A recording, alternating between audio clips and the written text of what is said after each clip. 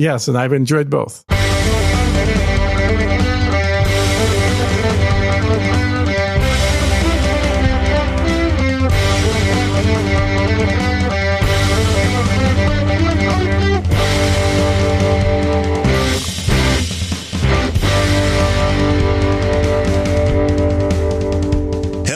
Welcome to episode number 14 of Unrelenting. I guess we are old enough for Jeffrey Epstein now. Almost, Gene. That's some good Sanka. Good Sanka? Do people still drink that instant coffee? I have no idea. It's the only one I remembered. Taster's Choice. Wasn't that one too? Was that the one that was doing the... Then there was Good to the Last Drop. That was Maxwell. Oh, and then I remember the Sansea burps that Adam used to do. Welcome to We Talk About Coffee Advertising. Yes, it's a brand new podcast concept. That's all we talk about. Don't really drink coffee these days. But, I do. For the caffeine only. Do you drink the Sanka or what do you prefer? No, K-Cups pretty much because I hate the environment. That makes a lot of sense, actually. And I'm lazy. I mean, I have a couple different French presses, and I agree that the quality of coffee is better there, but it's more of a pain, and I'm usually just quick. For me, it is just about the caffeine because I quit caffeine once and then had a major migraine. So it's like at least every day I need a couple cups of coffee. You know, if you quit caffeine and don't restart caffeine, there are no more migraines. That is not true.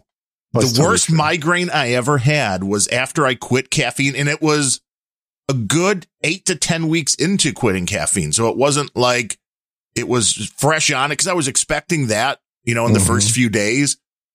And my doctor's like, you should probably have at least 1 or 2, and that will help. I guess some people, obviously caffeine can trigger it in some people. Now, is this the same doctor that told your dad to take probiotics indefinitely? No, that was a different one. Okay, just checking, because it sounds like the same theory. No, it's not quite the same theory, but... yes. Oh, your head hurts. Yeah, clearly your blood pressure is way too low. Right, so you want to do this and that. You want to crank it up. You should, you know what? If you get tired of drinking coffee, you should get some crack. Crack cocaine, that works. And you only need to do that once a day in the morning and you're set for the whole day. Wow, that's much more convenient. The blood pressure will just shoot straight up to 180 over 120. I don't mind green tea. I enjoy green tea as well. Oh, yeah. Well, that doesn't have caffeine in it. It has very little, which is the problem. Mm-hmm. I needed just a nice little boost, get it in, get it done. So what you need is like a chai latte. Ooh. With like a shot or two of espresso.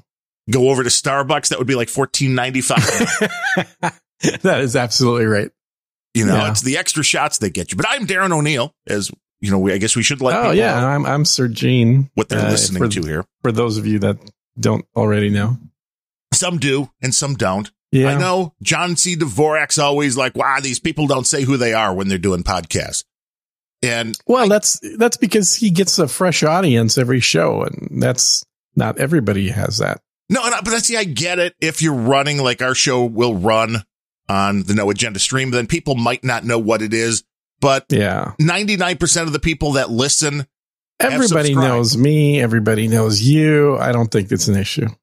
They can tell by your voice. They do not confuse our two voices. So no. And did you notice my voice is back to its normal register? Yes, you've dropped back down. So that must mean you're feeling healthier. Healthy as hell. I'd say maybe once every 3-4 hours, I might cough a little bit, but that's about it. So everything's gotten nice and cleared out. You're not walking across the room and then gasping for air. And no. I can go up and down stairs. No issues at all. Everything's pretty much back to normal. That is good. Cleared out. I'll tell you, there is a downside to the normal too. Which is? You remember how during the COVIDs, I was not hungry at all? Yes. You said you dropped like 20 pounds. Yeah, like 20 pounds. Well, it was 2 weeks, but 20 pounds in 2 weeks. Well, I never lost my taste buds, but I did lose my appetite, and my appetite is back to normal. So you had like 13 large pizzas for dinner? I actually haven't eaten yet today. But I will, like, I had a dozen eggs yesterday. That sounds like a lot, but it's not. Every morning, although I split it with my wife, I mean, we make a 6-egg omelet, and that's about an average size omelet. So saying you had a dozen eggs. It's like 2 of those. It's not horrible. No, it's not. It's really not horrible if you think about it. But I mean, I had that for breakfast, and then, that's protein, baby. That is it. It's mostly protein and cholesterol, so both very good things for you. You had to re-regulate your system. Yeah, so I guess in that regard, maybe my food intake interest, I don't know what to even call it, will slow down a little bit. But here's the interesting thing. Because for several weeks, I ate maybe like, one banana or one egg per day. Yeah, which is crazy. Which is all I really had any desire to eat. So I wasn't trying to force myself to eat, nor was I trying to force myself to starve. So I was just like, if I'm hungry, I'll eat. And it just so happened that one banana's, I would eat like half a banana, put it in the fridge, and then eat the other half maybe 6 hours later, and I was done. But so what happened in those 2 weeks is the size of my stomach has shrunk. That will happen. That's called losing weight. No. I don't mean like the circumference around my waist. Oh, which also went down, but my actual stomach shrunk. And so when my interest in food came back, when my my back to normal healthy appetite returned, what I found is I can't eat the same quantities or anywhere near the same quantities that I did in the past. Interesting. So, yeah, well, I guess it makes sense if you think about it. But what ended up happening is I would then think, oh man, I haven't had mashed potatoes for a long time. So I made some mashed potatoes the real way with lots of butter and lots of, what do you call them? Cream in there. Cream and butter, both. So nice, rich mashed potatoes. And then I fry them, which makes them taste even better. Wait, so you fry them into like a potato pancake? Is that what we're doing? Yeah. That's a good way of putting it. Not even so much a pancake as more like a potato hamburger. Interesting. Yeah, you've never done that? No, I have not. Yeah, because what it does is it adds a nice fried potato flavor to the mashed potatoes. And so I did that and made 5 of these little, burger-sized patties of mashed potatoes. And then I ate like half of one, and I started noticing my stomach was full. I was like, God damn it. So I forced myself to eat a whole one. So you're trying to stretch the stomach back out. Well, I mean, you gotta, right? So I did that, and that was it though. Like, there's no way, I had a stomach pain for an hour after that. I couldn't eat, even if I tried to force myself at that point. I couldn't really even drink much because it was completely full. So that stomach thing, that actual organ, does not take very long to completely readjust its size. Now, I'm sure if I forced myself to eat a pizza every day, it would probably stretch right back out. But I was not really prepared for the fact that the physical capacity of my stomach within just 2 weeks of mostly fasting, I guess, COVID fasting, that it would shrink that much. So it probably got, because I'll tell you, normally, like pre-COVID, it would not be an issue at all for me to eat an entire pizza in one sitting.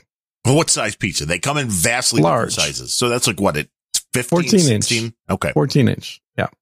And not like a New York style pizza. I mean, like a normal pizza. What's normal? You mean thin crust, or you're talking deep dish? No. Well, it's not. It's whatever normal Domino's or Papa John's is. It's neither deep dish nor thin crust. Garbage. Is what those fine. Garbage pizza. Fine. Yes, we are pizza snobs. I will allow that, given that you live in Chicago. Yes, well, and you actually have a very good pizza. Oh, well, there's an example.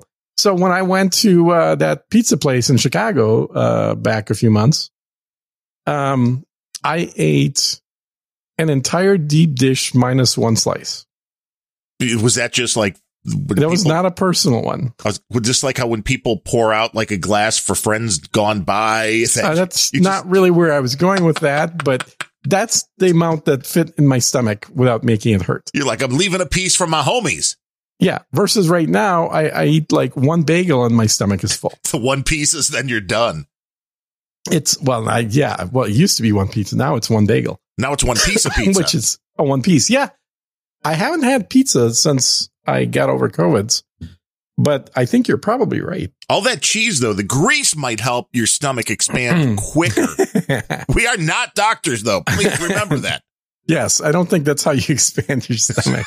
You never know. Oh, my God. Can you disprove it? I mean, I thought this was an interesting story. Even if we really just want to, to bum you out. I saw this on a couple of sites. I just pulled it up here. It's on a cardiovascularbusiness.com. This is a results of a new study which looked at 153,000 patients who survived COVID. And I think it was mainly people like from the VA and stuff like that. But it was not relating at all. It didn't matter what your age, what your gender was. The amount of heart issues they're finding afterwards, just but crazy. The group found COVID-19 patients were a whopping, it says. And I love that when I read stories from medical type websites where it's like a whopping 55% more likely to experience a major adverse cardiovascular event within the first year after having COVID. Well, it makes total sense to me because I know that once I really got COVID, like full on, I definitely felt my heart racing a lot and it didn't feel good. It kind of made me, I mean, I would say there certainly were times where I probably could have pushed myself to just, keep doing stuff that COVID was not wanting me to do. Right. Like not just walking upstairs, but actually running upstairs. At least as far as an old man can run upstairs. Right. You didn't want to get to the top and collapse, though. Right. But for the sake of not overstressing my heart, I made the intellectual decision to not do things like that. Yeah, this is some really bad news when it comes to all this stuff. So, I mean, I don't know. I'm not a doctor, but it's like it'll be interesting to see all of the before and after, because I get regular once a year, the echocardiogram.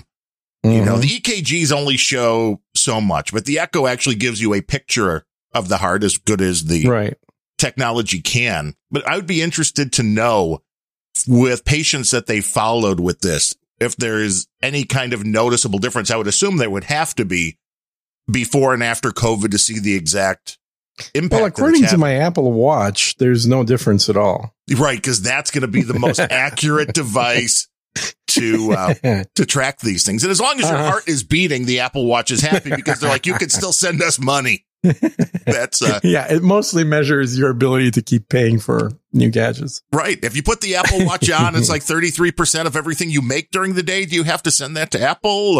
It's automatic, actually. You've signed up. Now, I just signed up. Part of the terms of service. Right.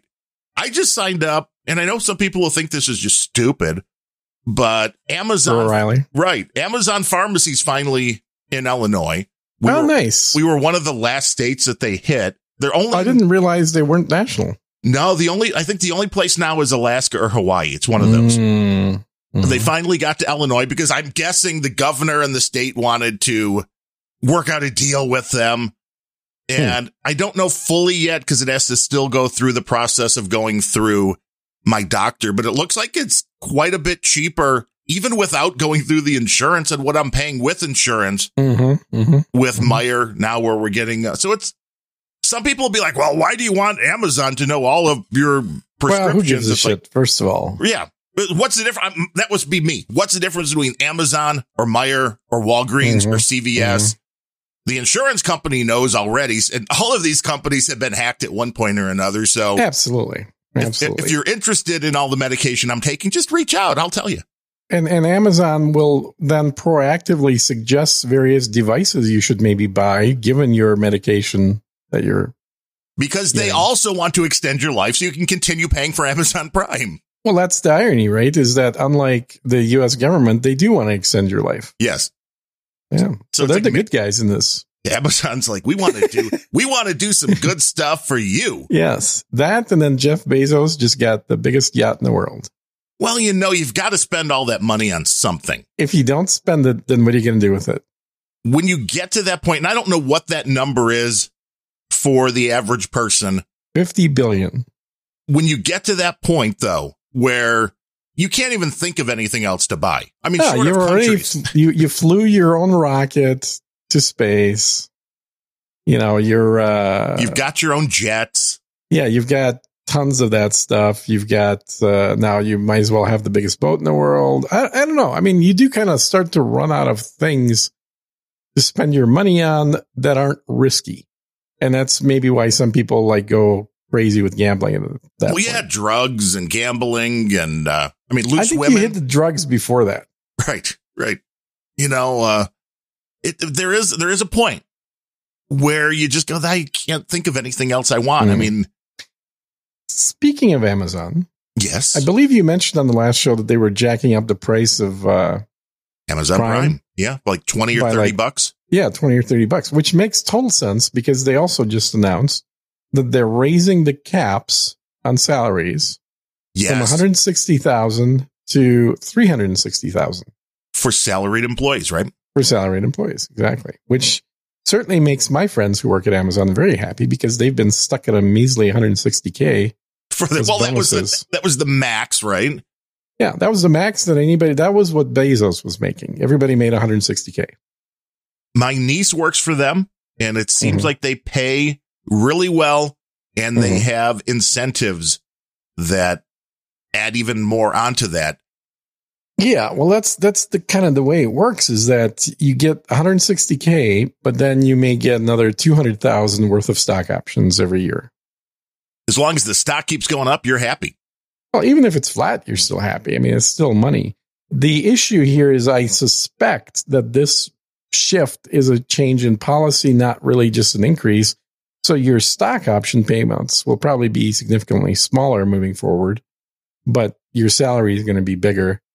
And the funny thing about it is this really sounds like a huge deal, but it's really it's an inflationary adjustment.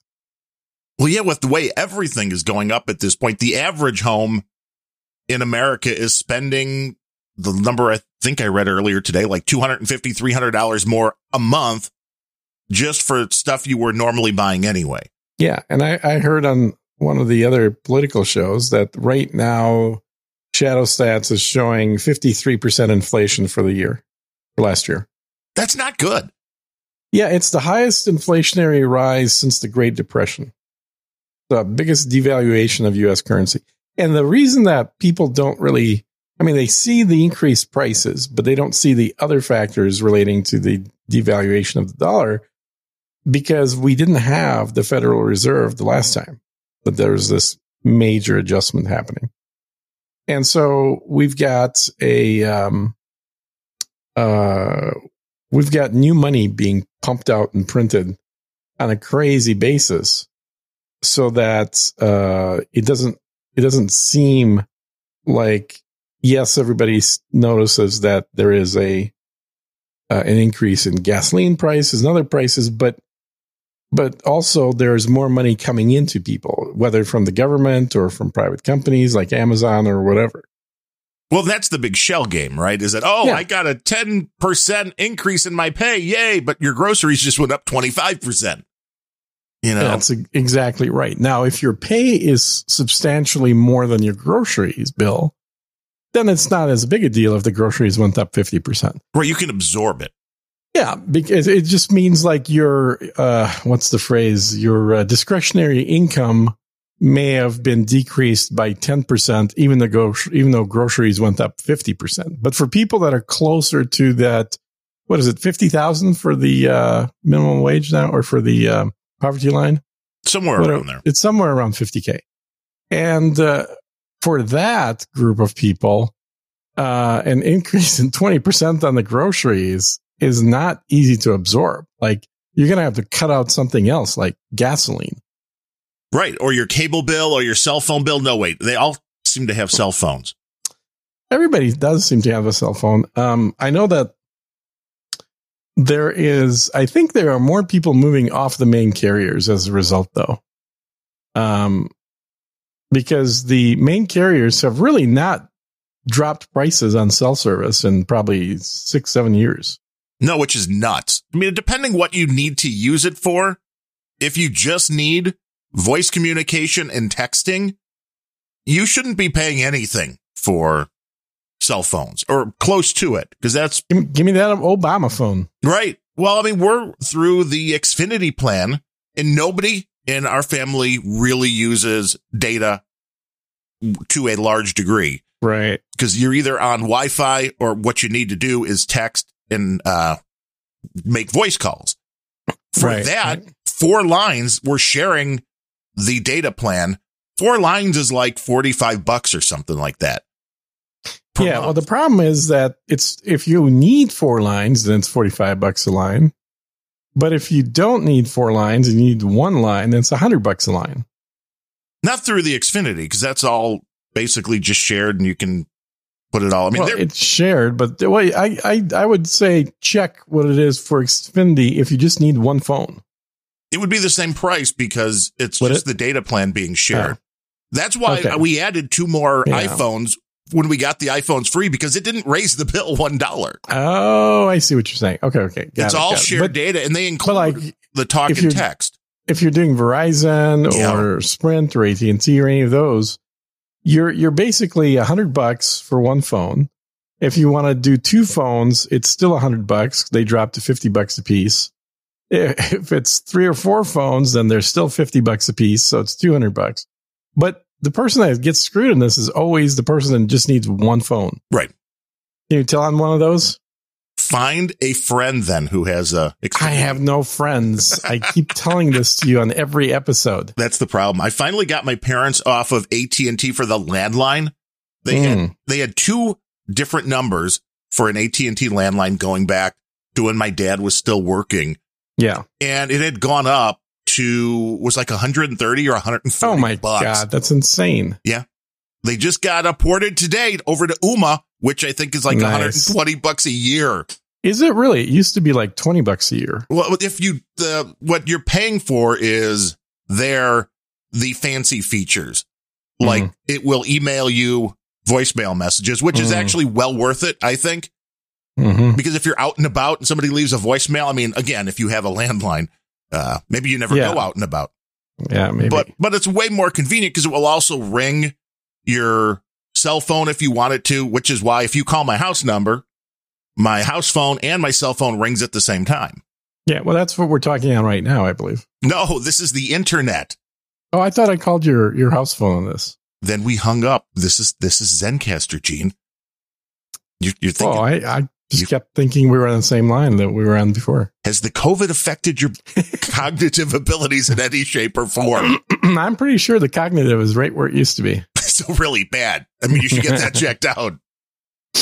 I don't know what you're talking about. If you worked for Amazon, you'd be making a ton. That's all we know. That's true. If I worked for Amazon, I would be certainly making... Well, I wouldn't be making a measly 160, that's for sure. The Amazon Prime going up, the bottom line is we understand that Amazon, well, one, they do a lot of their own shipping, and for that, you need gas. So, right. With all of that going up, of course, I would expect that to go up, because that's really what Amazon Prime you're mainly paying for is the shipping. I mean, I know they're like, well, you get all the video and you get a couple free audiobooks or whatever. Didn't they also sign a contract with like Rivian for 100,000 electric trucks? Maybe. You got to pay for that stuff. Something like that. You got to be green, Gene. Yeah. Well, it's just right now, I think electricity is still at a point where it's cheaper than gasoline. Although electricity is going up too. I looked at a bill from 2 years ago and a bill from right now. And I'm actually using less electricity right now, but my rate seems to be higher. I keep using more because I keep adding more computers to the house. I think for me, it's mostly just I haven't really replaced the last few computers that have died. See, that's it. They're not sucking that power anymore. No, because now they just don't work. See, that's a convenience. It really is. I need to figure out how to actually get rid of them, though. That's the problem with all this technology is you can't just chuck it in the trash. I mean, you can, but if they catch you, they'll charge you. Thermite is what you want. Thermite would probably do it. You're right about that. And luckily, I do know how to make that. Well, if you're going to do that, we need video. Yes, that'll be the donation-friendly stream. Yes, where Gene goes out into the backyard and just eviscerates a few machines and turns them into molten lava. Mulch. Yeah, pretty much. Yeah. Pretty much. Yeah. I wish there was a service that would like give you a couple of bucks for the gold and the copper inside of these things. There has to be how expensive copper is? I bought electrical cables, like extension cords, because we were going to have cold weather in Texas. And of course that means, right, Powergeddon. Oh my God, we're all going to die. Right, Powergeddon's coming back. Powergeddon, exactly. So I bought a few, 50 foot, 14 gauge extensions. You know how much these fucking things were? 50-foot extension. Yeah, it's not anywhere near the thickest kind. The 14 gauge is kind of like your average type extension cord. 35 bucks? Yeah, $50. Whoa, buck a foot. Buck a foot for copper. And at 14 gauge. Yeah, and if I wanted the 50-foot heavy duty, like 8 gauge one, it was $100. That's nuts. It's a lot of money. I remember buying 100-foot extensions that were 14 gauge, like the typical orange cord that you I'm sure have in your garage. Right. I think I paid like $29 or something in there, Yeah. It was way, way cheaper. So the price of copper is way the hell up. Things used to be cheap, kids, but then things got bad. Exactly. I remember gasoline for under $1. I do, or right at $1. I remember it for 79 cents. Now it's like you fill up the tank and, it's what? 100? What? No. Yeah, exactly. That can't be. It gets a wee bit more expensive. This is still right now why electric vehicles make some sense for now, before we've completely killed off all the power plants' capabilities. Right. We have to close them down to save the planet. Mm-hmm. Yeah, probably. The people that want to do this all have cell phones too, and don't see the irony in the amount of power that they use on all of these devices. Well, to be fair, I think the power consumption on most of these new devices is actually the same or less than the old devices. They're going down, but as a society, the amount of power that's needed to run all of these things, let's look at streaming, high def, 4K, it's like you're spending a lot of resources to make this happen. To consume the Netflixes and the Amazons. Yeah. Yeah. No, that's true. I just, one thing I mentioned on No Agenda Social, I haven't seen the replies yet. I'm curious, but I'm seriously, not just as a joke, thinking of, cranking out a few episodes of Sergine Speaks. Not a joke? Not a joke. Where I go through, Das Kapital, Karl Marx famous book, and actually read sections that I completely agree with. Interesting. What do you think about that concept? I think it could be entertaining. Because if you look at the news, you find that people that used to call themselves progressives and liberals are basically fascists.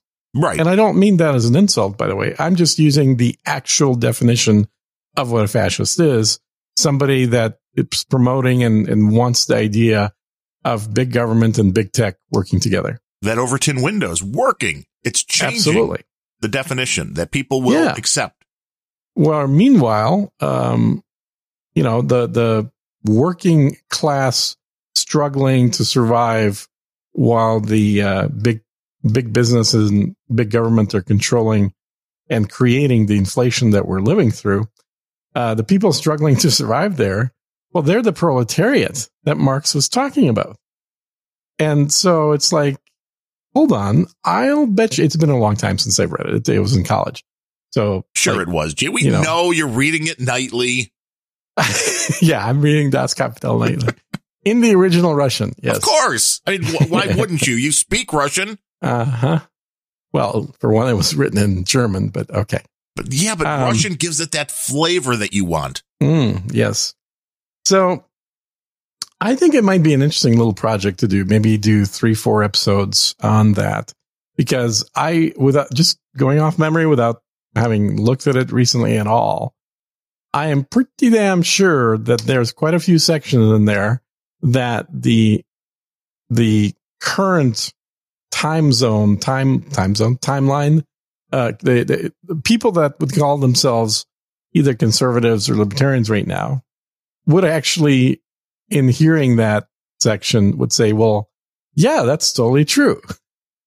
So I think there is something to be said for what people used to refer to as like, oh, the party's flipped. Right. Well, I don't think it's so much the party's flipped as the names flipped, because people that, want small government 2-3 years ago still want small government. The difference is now those people are called conservatives. And in the past, you had the, let's say 30 years ago or 40 years ago, right? The people that were against the big corporations and against the big government intrusion into their into their lives. You hit it right the first time. People like Neil Young, they used to be called liberals. And now what's happened is the same Neil Young wants to be referred to as liberal, but is in fact a fascist. Yeah. Again, not insulting him at all here, just using the objective definition of what a fascist is. But it's the insanity of somebody like Neil Young coming out and saying, take my music off your thing if you let this other person have a platform, and then going, no, I'm for freedom of speech. I mean, he said that, and it's like, he did. How do you put those two things together? Well, and that's why I sent you that clip of Ted Nugent calling him out on it. Yeah. Well, and Uncle Ted's right. And it is the sad state of the world when you see groups like Black Lives Matter, who obviously don't care about Black lives. They were making money. That's what they're doing. They have embezzled, it seems, a lot of that money. The founders. Yeah, like 65 million, it sounds like. And the real racism in the country is not being talked about. Right. I mean, we talked about it here all the time. The violence in Chicago. Yeah. That's where the racism is. This defund the police. Are you nuts? Who do you think gets hurt when that happens? This is, again, the left going, no, we need to do this for this. And it's like, no, but you're totally lying about this. Well, the part that I think is correct, though, is that the majority of racists in this country are white. They're white fascist liberals. Oh, yeah, there's no question about it. They're like, we can make your world better by doing this. Yeah. Anybody that notices and then applies a filter to their actions based on the color of somebody's skin is a de facto racist. Yes, you're engaging in racist activities at that point. Yes, choosing who is going to win or lose based upon the color of their skin. Let's pick our next Supreme Court justice based on the color of their skin. And the sexual organs they have at that time. If you're Joe Biden. I mean, if you want to chuck that in there as well. But so sexist and racist. Yeah. Yeah. And then, I don't know if you've seen, but somebody recently played, maybe it was a quartering, but somebody on YouTube, a compilation similar to Joe Rogan using the N-word. They played a similar compilation of Biden using that word. Now, Biden's stuff was a little older. It's from the 80s and 70s. And he meant it. But he meant it, man. Yeah, there was no... It was not him talking in a scholarly manner. He was having a chat with Strom Thurmond, patting some kids on the head, and smelling them. So I don't know, man. I guess he's allowed because he's an elite. And Rogan, who is also an elite, frankly, in my opinion, but is not allowed because he's the wrong kind of elite. Yeah, Rogan's the wrong kind because he will talk to both sides. And he will give a platform to people.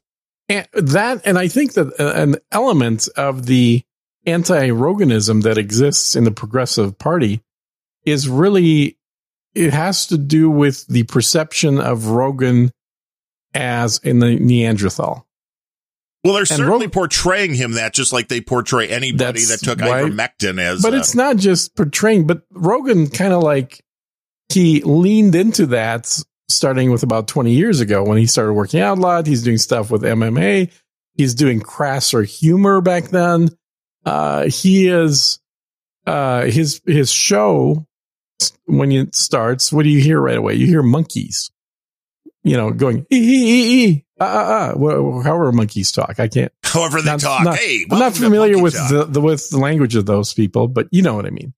So it's I think he has leaned into it, and they've grasped onto it, and so it's not even, in my opinion, it's not even an issue of like, oh, Rogan's this guy that's really pushing forward for the conservatives. Everybody knows he's not. Right. He's been a centrist, even like I would say left of center centrist, for a long time, for 20 plus years.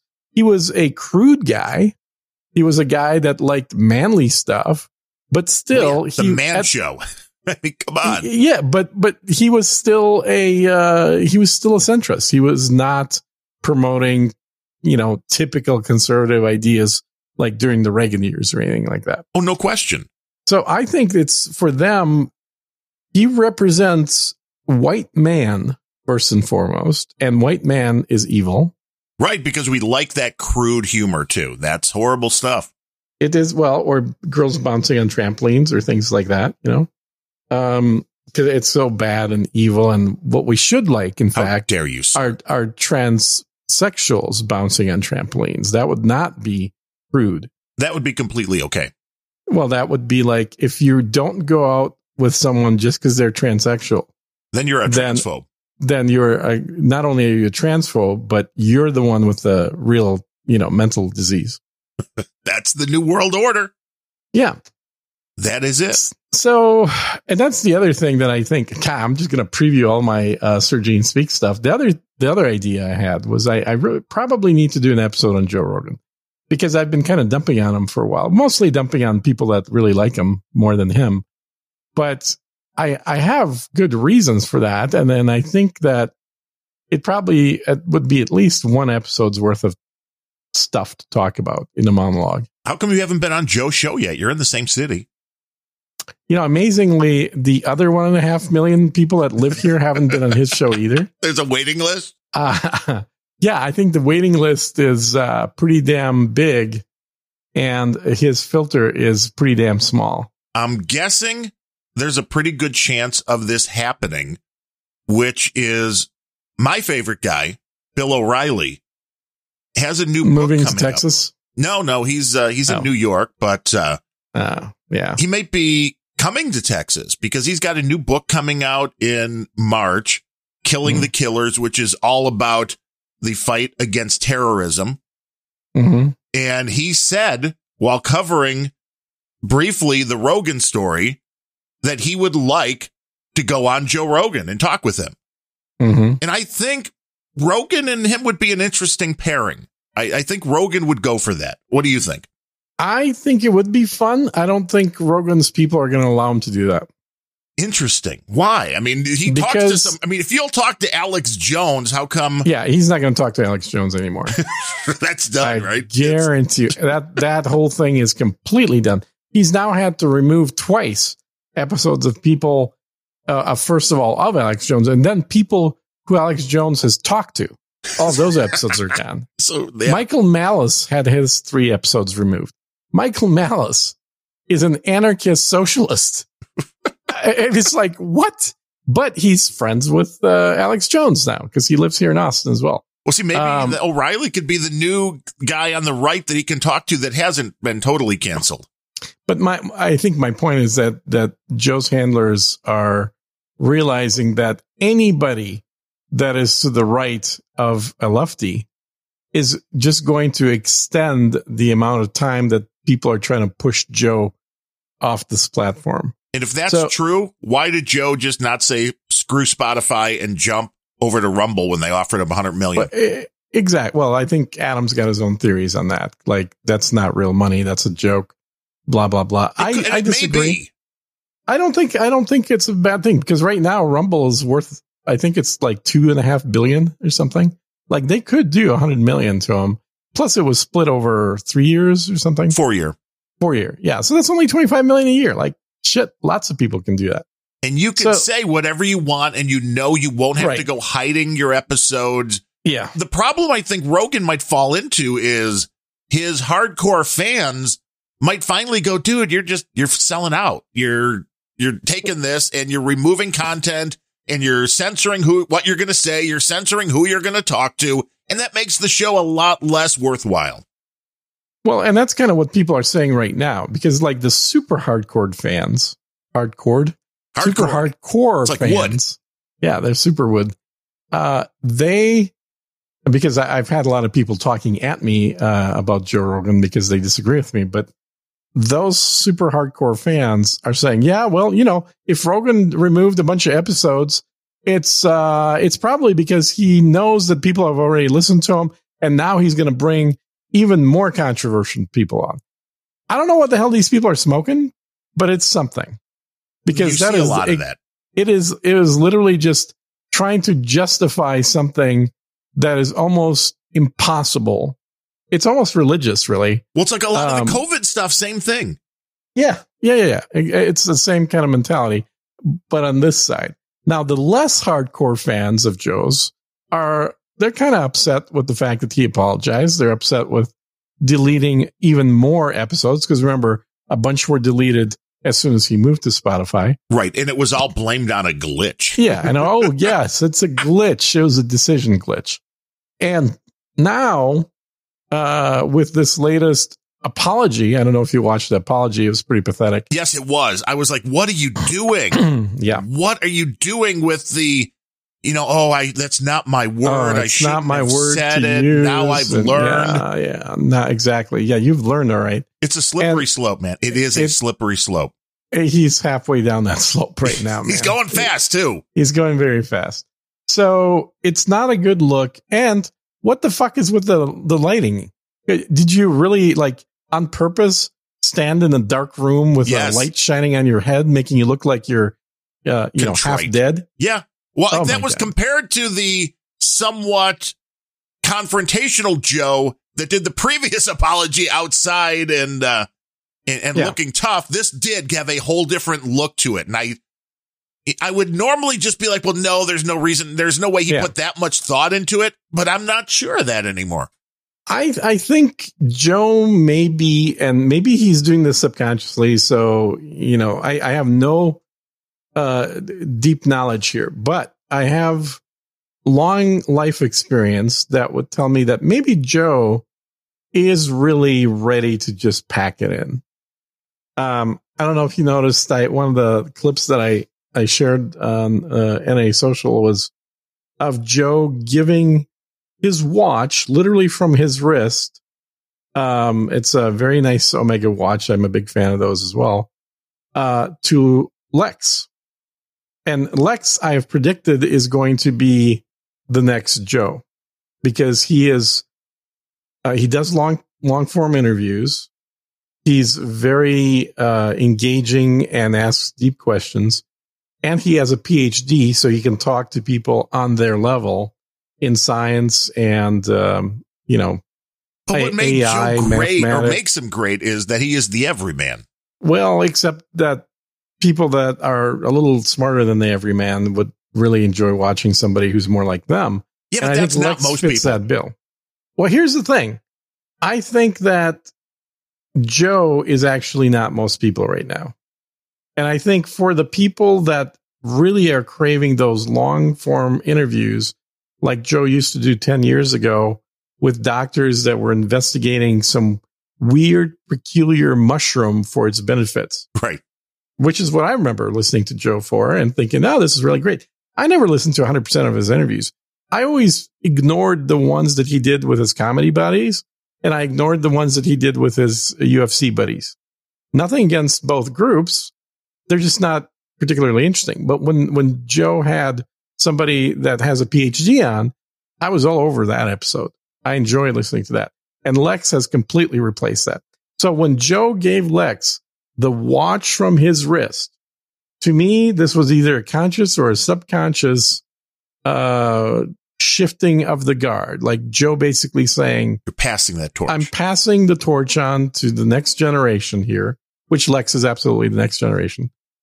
And may you do better than me. It's that kind of attitude. So it's going to be interesting to see in the next 3 to 4 months what happens with what we see from Joe. Because if his interviews start being the exact same thing that you can watch on CNN, then you know that he's ready to check out and he's done. We'll bring somebody else on. Hey, if we talk to Dr. Malone, we'll bring on Fauci. I mean, or whoever is the equivalent on the other side. And we're going to have a constant background sound effect when Malone's on saying, do not listen to misinformation. Go to this website to get the truth. And when Fauci's on, we'll have a little background sound that says, Fauci is the only expert in this. In fact, he is science itself. Now, so, I thought it was interesting. Malone, a little clip just hit the Twitters and all those where, of course, the headline is bombshell. And I'm like, oh, here's how you know it's bullshit. They're all bombshell. Yeah. Everything is a bombshell, as I talked about on Random Thoughts last week. Great episode, by the way. Thank you. If it says bombshell, you might want to stay away. But this was Dr. Malone saying, hey, the top owner of Spotify is also the top owner of Moderna. Ooh. Mm. And my question is, does that really matter? It's an investment group. I looked this up. I mean, it's an investment group that owns like 11% of Spotify, owns about 11% of Moderna. It owns a decent amount of Amazon and DoorDash, if I'm remembering all these correct. Mm-hmm. But it's not like there are people that are working in concert to do something. This is an investment group that has tons of money in everything. I would agree with you on that completely. I think that sometimes people try and find conspiracies where none exist. And I think that's what you have here. Yeah. Because it's like, I don't see that unless the investment group doesn't have a bunch of millennial and Zoomer employees that are pushing them to be more progressive. Right. That's literally not the case. I don't care. I don't have to look up who's in this group. I just know people that do that for a living. They are not that. The bottom line is they all want to make money. Yeah, exactly. They want to make money, but they will certainly speak up against things that they think are going to make them less money. So if Joe is more controversial and seems to be losing audience, they're going to talk to Spotify as a major stockholder and say, how do we fix this? Go fix it. Right. And every entertainment outlet, every podcast, every talk show on the terrestrial radio, it's all the same thing. If you see your audience going down, it's like, oh crap, what can we do? We need to do something to turn this around. We need something to grow the audience. That is the bedrock maybe of all of except these. For Sergine Speaks. Oh, that's got a cap. You cannot even take more listeners in. I just don't care. I just don't care how many people listen. Let me put the caveat. For their benefit, not for mine. Let me put the caveat of things that are actually being done to make money. Okay, fair enough. Because mine certainly isn't. Yours is a labor of love, and you have way too much love. You're such an asshole. Thank you. Hey, come on. Didn't I check on you when you had COVID to make sure you were still breathing? Every time I fell asleep, I would get a text message from you saying, are you dead yet? You're always sleeping at 7 a.m. Come on. Yeah. Amazingly, with the COVIDs, I was asleep at 7 a.m. You should have been awake. Without the COVIDs, I probably should be asleep. You should be an old man. You should be having a pizza at 7 a.m. Pizza, bourbon, and a cigar. You can't even get a pizza at 7 a.m. I tried. They don't deliver that early. What kind of state do you live in? Clearly not a state with like a pizza fetish. Right. That's true. And I said that with Rogan went to Spotify. I said, this is just him possibly cashing out and he doesn't care anymore. Mm-hmm. And I'm wondering, as all of these things start adding up, it's becoming less and less fun to him. Yeah. And I don't know what his financial situation is because he doesn't have Bezos money. Last I heard is he's worth about $210 million. Which means you're probably okay not having to work anymore. Oh, that's guaranteed. Yeah. So I can see where maybe he's like, this isn't worth it. And every time I've heard him tell the origin story of his podcast, it goes something like, it was a lark. I was talking to friends. Yeah, he was literally talking to what was the guy's name? Redbone, something like that. And they were sitting, smoking cigars, having drinks, and Joe said, I'll bet you a lot of people would find this fascinating. And he had plenty of money back then as well, so he could afford to start doing recordings and do them well. And do them, like use good gear early on. Although his cameras were pretty crapper in the early days. They were lower resolution cheapies. But eventually all got upgraded. And his first interviews that I recall were not the ones that I was particularly interested in. They were interviews with comedians and interviews with his buddies from UFC. And again, I have nothing against either group. I watch comedies, and I used to watch a lot more UFC than I do these days. But I watched UFC from literally UFC 1, like back in the olden days. And it became a little less interesting because there's too many weight classes, too many rules. There wasn't as much free form, two guys just brawling anymore as there used to be in the early days. Well, see, and that's what his podcast used to be. Free form, doing anything you want. That's out the door now. Absolutely. Yeah. And that changes everything. Yeah, it does. And that's where I say that if you watch the people that Lex interviews for 2 to 3 hours, those are very much the people that Joe would have had on 10 years ago, who Joe no longer has on. Interesting. So we may be seeing the ending of that era. Yeah. If he doesn't want to do it anymore. Yeah. Joe bought a nightclub, or he got a building that he converted into a comedy club here in Austin. Is that where I know he just did a stand-up set the other day? I'm guessing maybe probably, but I don't even know. I'm not in the loop on his stand-up sets, but he bought he decided that he's going to bring stand-up comedy to Austin. Does a guy do that when his passion is podcasting? I don't think he's ever said his passion is podcasting. It's never been podcasting. Exactly. It went into, wow, I'm doing this and somebody's willing to pay me a whole lot of money and I'd be stupid not to take it. And as long as you are the guy pulling all of the strings, it's fun. I think, because I think he enjoys talking to people. Bless him for turning this into $100 million with Spotify. Yeah. I certainly, for me, it meant I'm no longer listening to him because I don't have Spotify. I have zero interest in listening on Spotify. Well, and Spotify sucks because their app on the Roku, which I know, I'm a boomer, but when I'm going to watch this content in the video realm, I want to watch it on my big TV. Right. And the Roku app just recently added, believe it or not, within like the last few months, the ability to do video at all with Spotify. Yeah. And I saw that they updated it, and I went and did a web search and saw a bunch of people like, well, yeah, but the thing still, it crashes like 3 minutes in, no matter what you're watching. And I'm like, that can't be true. And I put the Adam Curry latest episode on, and like 3 minutes in, it crashed. And I'm like, God, geez, I just don't have time to deal with that. Make it easy.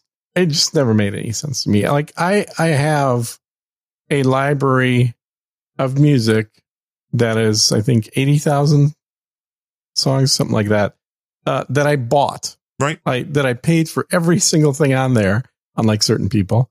Dude, I have over 3,000 CDs that I paid for. Well, there you go. So you paid for CDs as well.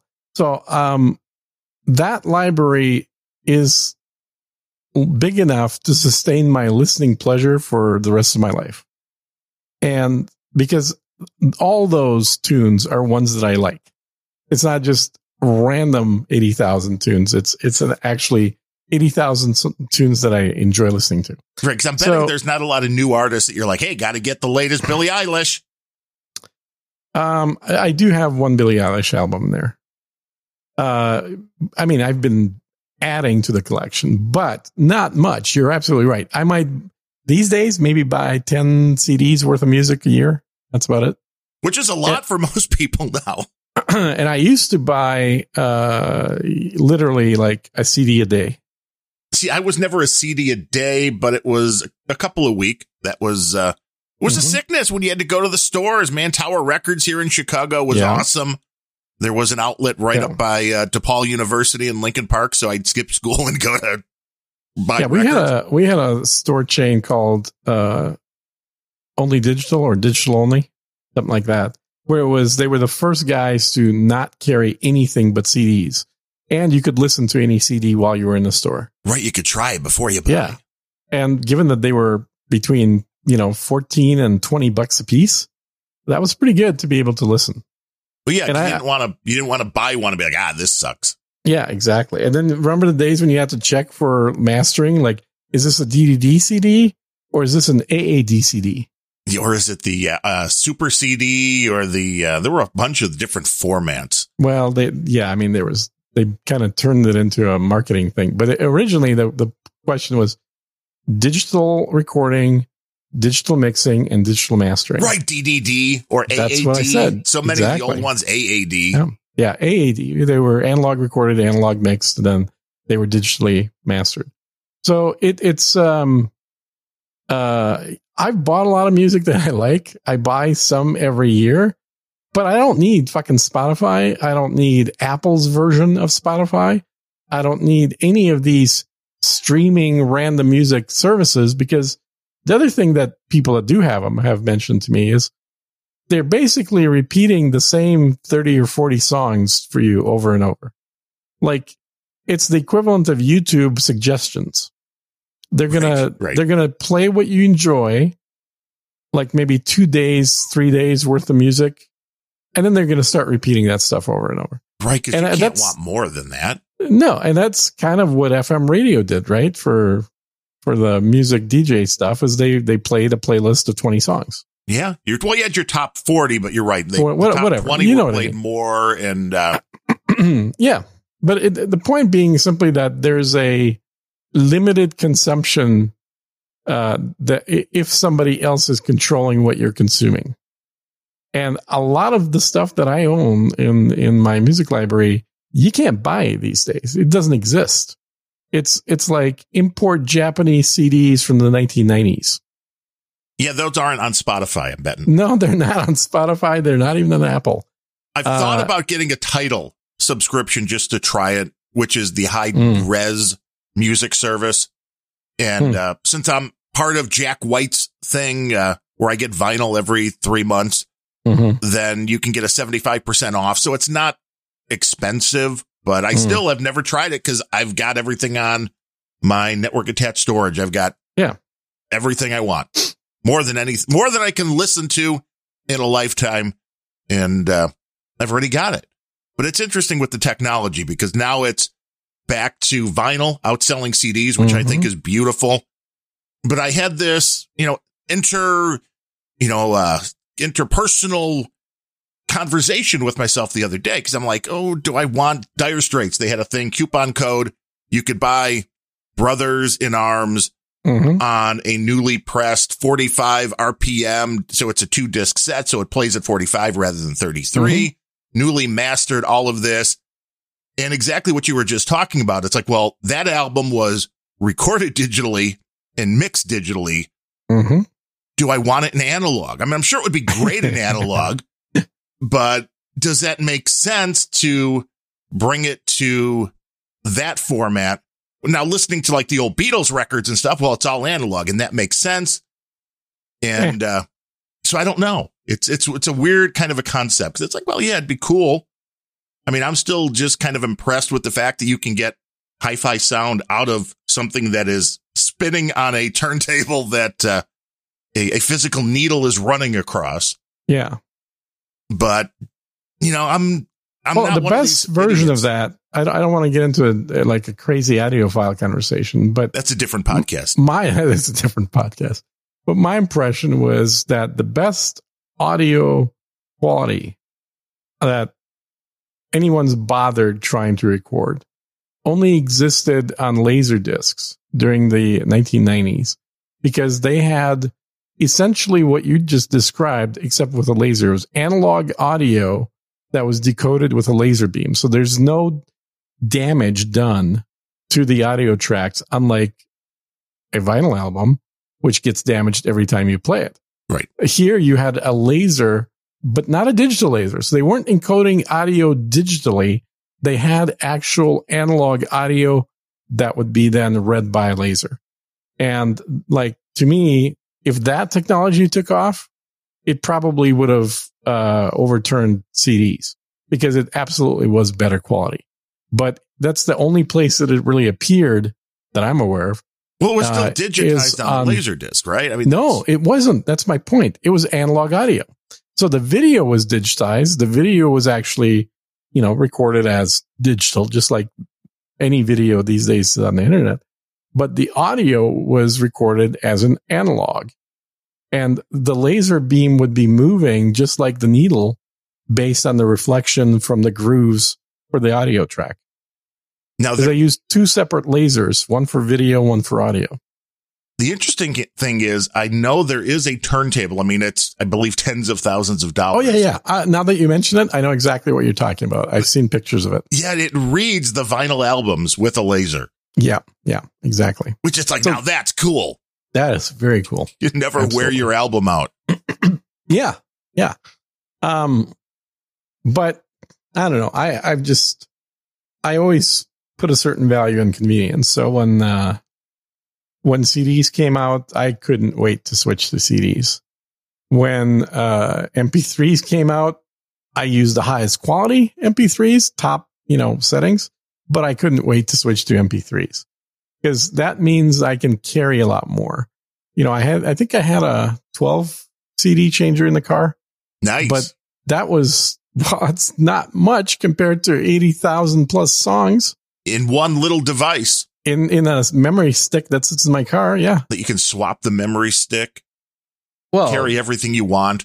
I mean, I just have to refresh it once a year to add the new stuff. That's really about it. I have better ears than eyes, so I pretty much stick with FLAC on everything. But I understand that a vast majority of people, if you play them an uncompressed track along with the best possible MP3 or Ogg Vorbis track, not going to be able to tell the difference. Yeah, a 320-bit MP3, most people, like 99.99999, will not be able to tell the difference. It's like we record these podcasts at 48,000, the bit rate. I think it's 12,000. I don't even bother going that high. It's like, whatever. Our voices are crappy sounding enough that we don't need to record all the extra little dings. Old time radio sound. We need to put a filter on that makes it sound old-timey radio, like an AM radio, and that would be great. We could do that, but along with the racism chat we had going on here, Bill O'Reilly had some stats which I confirmed, which is from the FBI crime stats. Which, okay, if you want to talk about racism in the United States of America, and let's remember that the country was basically burned down for months because a white cop killed a black guy. That was horrible, and it was, but the reality of the situation is, out of all homicides in the United States for the year 2020, now the African-American / black population, whatever you want to call them, 13% of the population. 56% of all homicides in the United States were black people. You mean people that died or people that killed them? Died. That were killed. 56%. Right. So that just tells you that there's so much hatred for the black man that people in this country just keep killing more black people, even though they represent a small percentage. I get it. Right. I see what you're saying. Except a vast majority are being killed by other black men, mainly. The self-hating blacks. I get it. Well, gang activity, which for whatever reason is what none of these liberal DAs want to go after. In Chicago, 81% of the homicides. There's gangs in Chicago? Yeah, believe it or not. 81% of the homicides, black.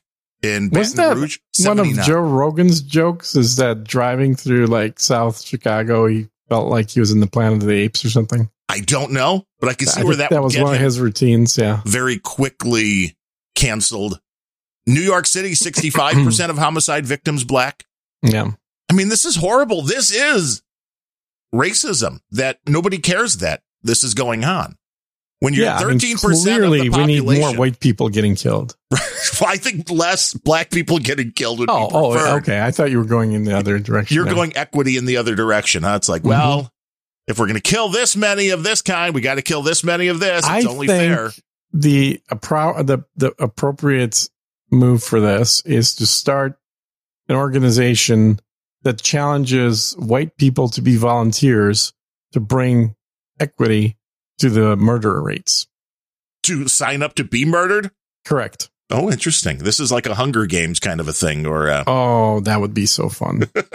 and of course, the people that would most likely do this with are college students. Well, they'll sign up for anything. Well, that's true too, right? You stick a pen in front of them and you give them, hey, you get a free 12-pack of Mountain Dew. Oh, cool. So what do I got to do for this? I don't know what this I'm signing up for, but yeah, just show up here at this point, and you'll be fine. Don't worry about it. I would drink that Mountain Dew pretty quick, though. Yeah, exactly. So I think getting like that would be the kind of stuff that would be really fun to try and push forward, because it both makes fun. Well, it's kind of like black humor, right? Can we even say black humor anymore? I think so. I mean, or is that racist to white humor? I don't know. And this is the questions that I've got when it comes to race in America right now. Yeah. Because I talked a little bit about it, and I ended up cutting a section out of the Planet Rage episode I did with Larry Blydner, because he's like, I don't want to talk about this because it's a no-win situation. And he's absolutely right. So you saved it for this show. Got it. No, I did a random thoughts because I figured if I'm stupid, I'll lick the third rail. I want to ask the questions and see where it goes. But, some of the black comics were the best comics growing up. It was Eddie Murphy and Richard Pryor. Yeah, they were great. There was Steve Martin too, but Eddie Murphy and Richard Pryor. Well, I'll tell you what, all kidding aside, ironically, I enjoyed Eddie Murphy's routines a lot more than Steve Martin's. Comic genius, man. As an adult, I appreciate reading Steve Martin a lot more so than I did when I was younger. He did have different levels. Steve Martin is more of a more of the intellectual, I guess, comic. Well, but that's the irony, right? Is he was a comic doing what looked like slapstick that you had to be intelligent enough to understand what the fuck he's doing. Right. Whereas Eddie Murphy, and much like Chappelle, were pointing out ironic, silly, crazy, goofy differences between people. Yes, they were much more reflection of the culture rather than doing a wild and crazy guy. Yeah, because if I remember right, didn't Richard Pryor write Blazing Saddles with Mel Brooks? I don't know, but that's another. Speaking of a movie that could never be made today. Oh my God! And again, the question is why. Well, and do you know who Aries Spears is? He was a guy on the not Saturday Night Live, but the other show that was actually funnier. Second City. No, he wasn't on Second City. That was another show, but no, he was on SCTV. Mad TV. I've never watched Mad TV. I used to watch SCTV after Saturday Night Live with Bob and Doug McKenzie. Hey there. Good day. Yeah. Dude, that was the best. SCTV. Yeah, dude, believe me, I watched all that shit. I enjoyed it. That's when comedy was able to do the things that comedy needs to do. Do you know what their broadcast audience was when they did that show? SCTV? Probably not a lot. Yeah, 8,000 people. That was literally their audience for the first run. But it was us. We were like, yes. No, we were second run. That was in Canada.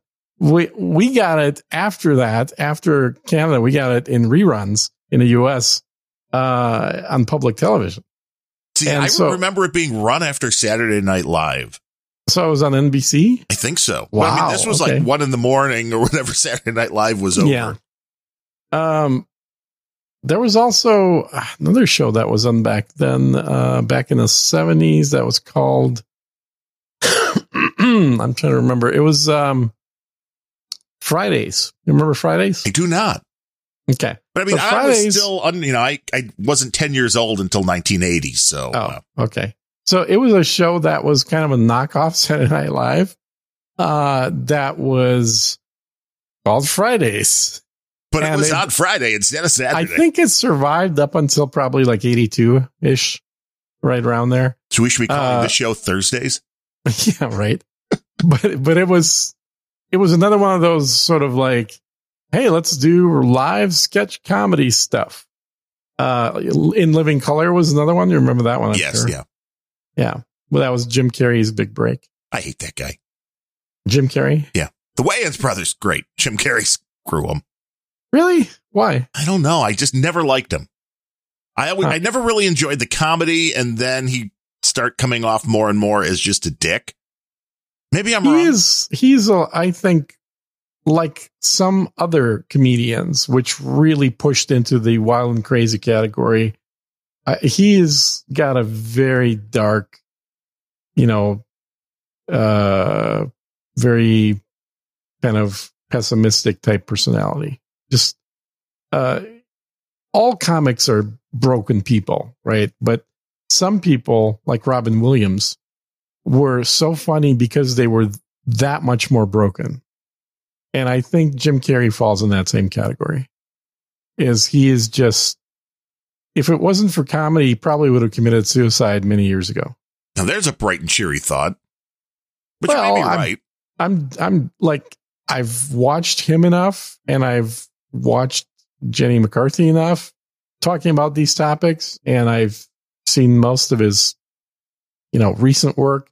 I'm like shocked every year that he's still alive. He's very dark. But his comedy seemed like it was almost like made for kids. Right. Oh yeah, the Dumb and Dumber stuff, no doubt. Well, Dumb and Dumber, and the the lawyer who had to tell the truth, and right, liar. Yeah, or that crazy detective, whatever it was. Ace Ventura. Right, exactly. So, it was Pet Detective too. I think you're right.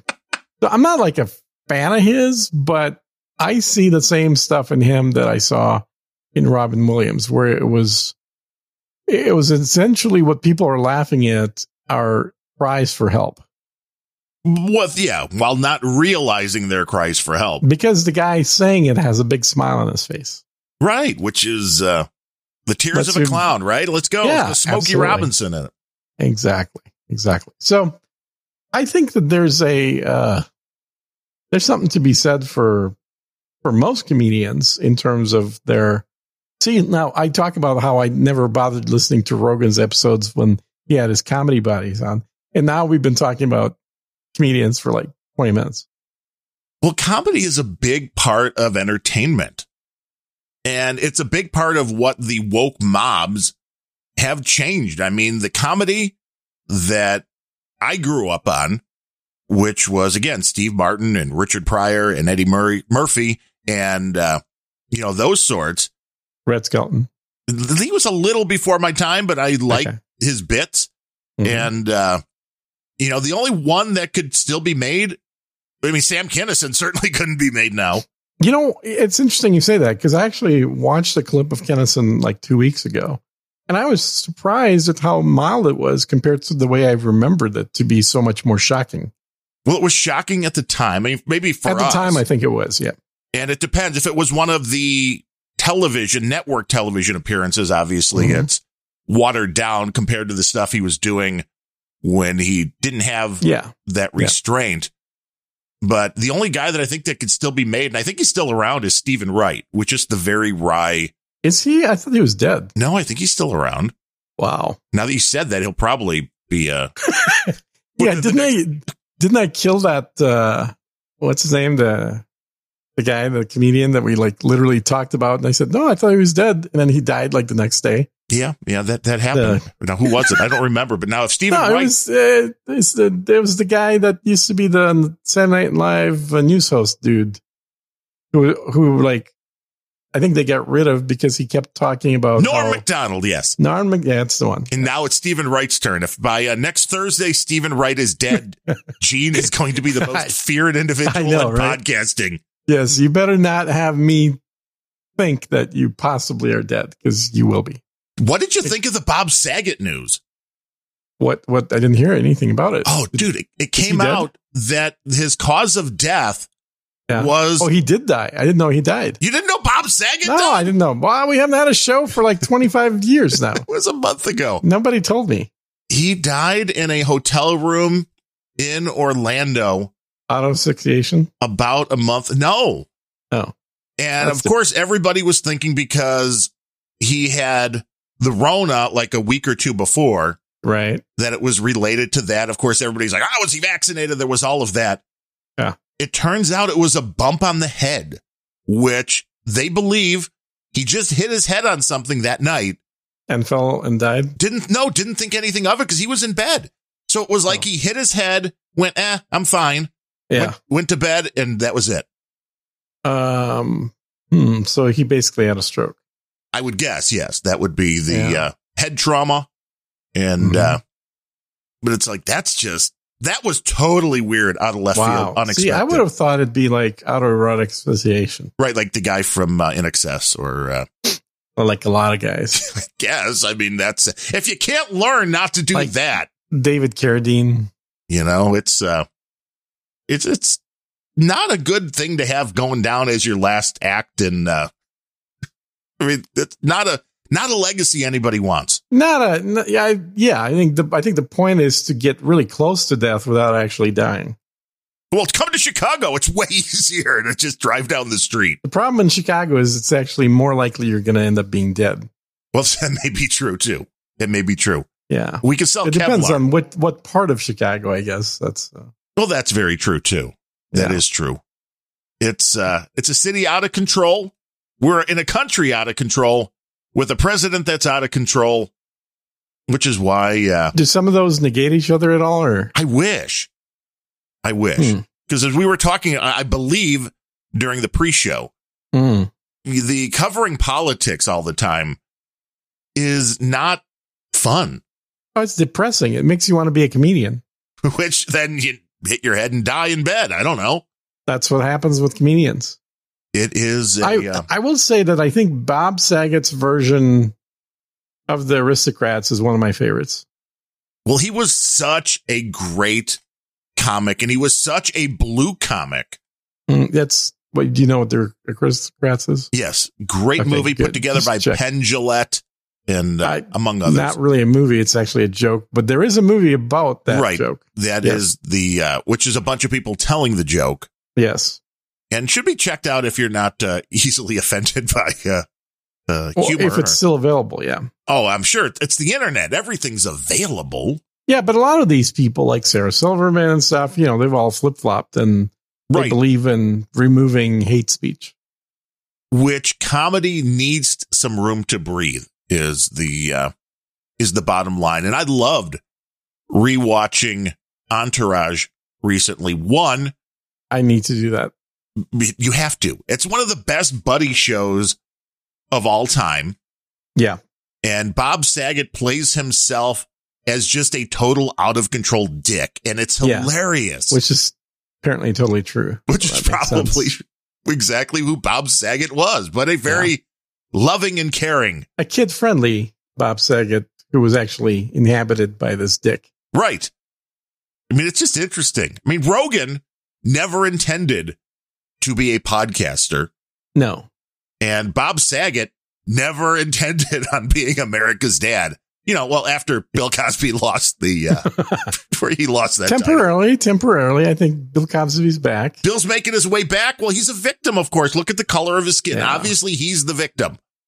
He's not really strictly a comedian in the sense of that's all he did. But Cosby did a lot of stand-up between his work in movies. And he really was one of the early pioneers of black dudes in mainstream movies and mainstream TV shows. Yeah.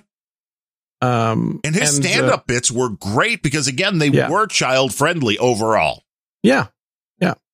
Yeah. No, I think he got a bad rap. I think that the glove did not fit OJ, and I don't think Cosby did anything wrong. I don't have any evidence to prove it one way or the other. I want videotape showing him carrying somebody unconscious and then raping him, because if that doesn't exist, he didn't do it. I said the minute this started, because a lot of people won't remember because all this stuff gets jumbled up. Yep. He was the first one to fall to this kind of a thing, which was a bunch of people came forward that said he did 25 something. years later. Right. Yeah. You know, this wasn't like it happened a week or 5 weeks ago. This was decades earlier. Yep. And I said at the time, incidentally, back when women were willing to drop their panties and drop some Quaaludes. Plenty of celebrities like him. Right. Well, that's the whole Weinstein thing, too, which is you did something willingly and then had buyer's remorse or Weinstein remorse. Yeah. And I think with Weinstein that the part of the problem, a real problem, I think, is that Weinstein didn't know when to stop. I think it started off exactly like it did for a lot of other men that are powerful, where all of a sudden you start realizing that women are willing to substitute your cash for your not so good looks and are going to act towards you exactly the way they act towards some, hot male model type. And that absolutely works. I've seen that plenty of times, but hell, I've experienced it back when I was younger, but it's not something that lasts forever or can get pushed further and further down the line. And I think that's the major mistake that he made, is that he got so used to this happening that he started seeing himself as being entitled. And I think that's ultimately what brought him down, is that, it no longer could be interpreted any other way than him trading some kind of career advancement for sex. Like, there was no other way to view it anymore. Where in the early days, I guarantee you there were plenty of other interpretations. But with the Cosby thing, he was so Teflon. His reputation was so golden that when this happened, I remember having this conversation with my wife saying, this is a test, that if they could get the public to believe this about him, nobody's safe. Jello pudding pups. Yep. And I think that's what we're seeing. Again, I don't know. If he's out. He's out. So, that's the good part, I guess. But it shows you where we are as a society. But are we really all that different? You look back 200-300 years ago. I don't know how far you can go back, but you look at the way people behaved. The mob mentality has always existed, and it's probably going to exist for another 1,000 years if we don't kill ourselves. Oh, it's going to get worse.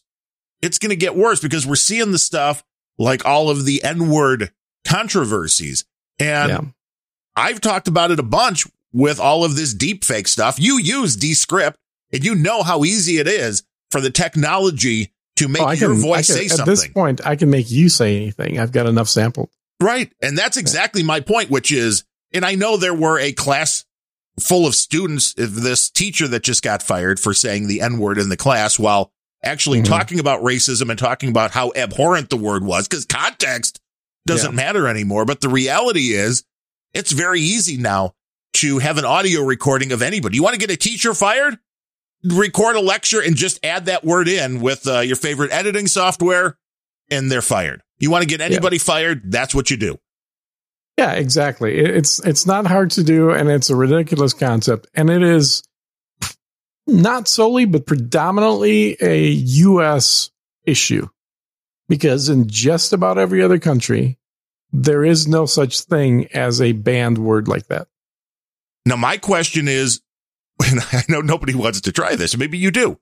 Will Descript let you put that word down and make the audio, or is it that far down the banned list where it'll be like, nope, we're not going to do that? I mean, it doesn't matter because people can have their own generators for this. You don't need Descript. But I'm wondering if these services online, if they'll let you use some of those. Well, it's funny because as soon as you said that, Descript just stopped recording. Really? It was like, we're done, man. Wow. That was something else. Let me scroll to the last word that it recorded. Okay. It is a weird thing. It's very interesting. So you were saying, oh, it's going to get worse. It's going to get worse because we're seeing the stuff, all of the N-word. And I said, yeah.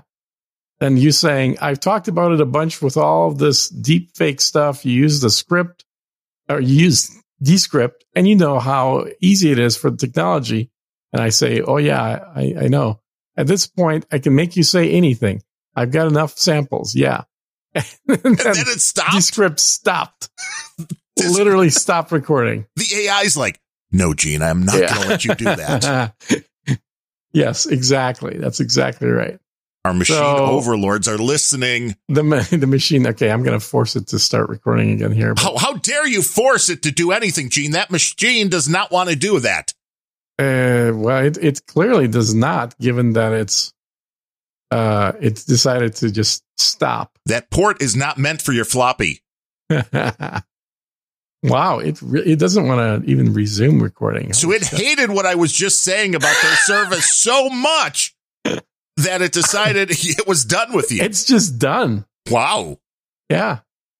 It's just, here, can I force it? But I think, come on, Gene, that's what no means no.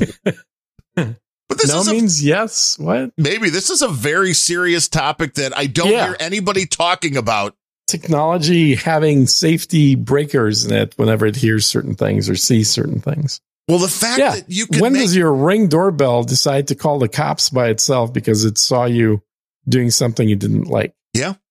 Hey, why is there a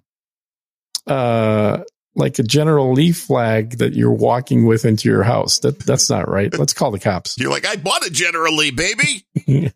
That'd be a fun car to drive. Yeah, I always thought that would be an awesome car. I mean, they just had so much fun with those things. You just wanted to slide across the hood, and it looks so easy to get in the car without. Now, I will say there was a point in some past timeline where I did actually drive through North Carolina with one of those flags. But there's no video of it, and it never happened. Until there's a deep fake. Yeah. Until there's a deep fake video. Which do you want to be on Bo Duke or Luke Duke's body when when the video comes out? Exactly. And I dare them to imagine what I looked like back then. That would be fun. Because right now I look like Uncle Jesse. Yeah, that's true. You got the long beard, but it's not fully gray yet. So you got to get a little more gray. Yeah. Well, Denver Pyle was a national treasure. He played the same role in 3 different shows, which a lot of actors still do. Very true. Like Al Pacino. Yes. It's like, It's not a stretch. You just have to read your lines. Yeah. Just be, and who am I playing? What's the character's motivation here?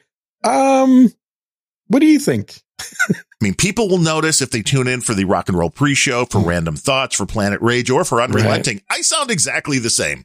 Do you really? Playing the same character. You don't even try and diversify at all? Should I do different voices? I thought you were doing a different voice in the pre-show. I have done Wolfman Jack just because Dvorak and so how much do you own his estate at this point now? Hey, babies, I don't know what's going on here. We're listening to the Wolfman Jack show.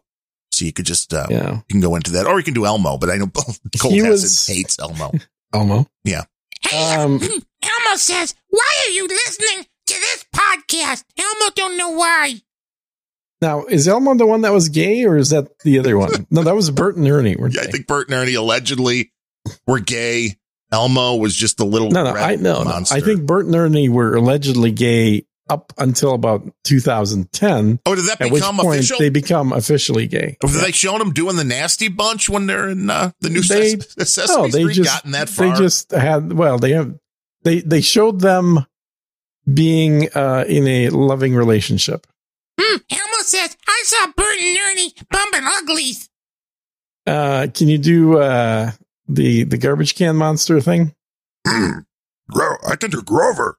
That's the one. Well, there's Grover. There's Oscar the Grouch. Oscar. Oscar's the one I was thinking. Oscar's a little higher. Like, hey, kids, what? He's harder. I'd have to get the. Is he? Yeah. I'd have to. You'd have to actually be in the audible frequencies of your voice to do that. Possibly, yes. Yeah, not the inaudible low frequencies that are cut out by a high pass. It is the multi-talented stuff that we bring to the show.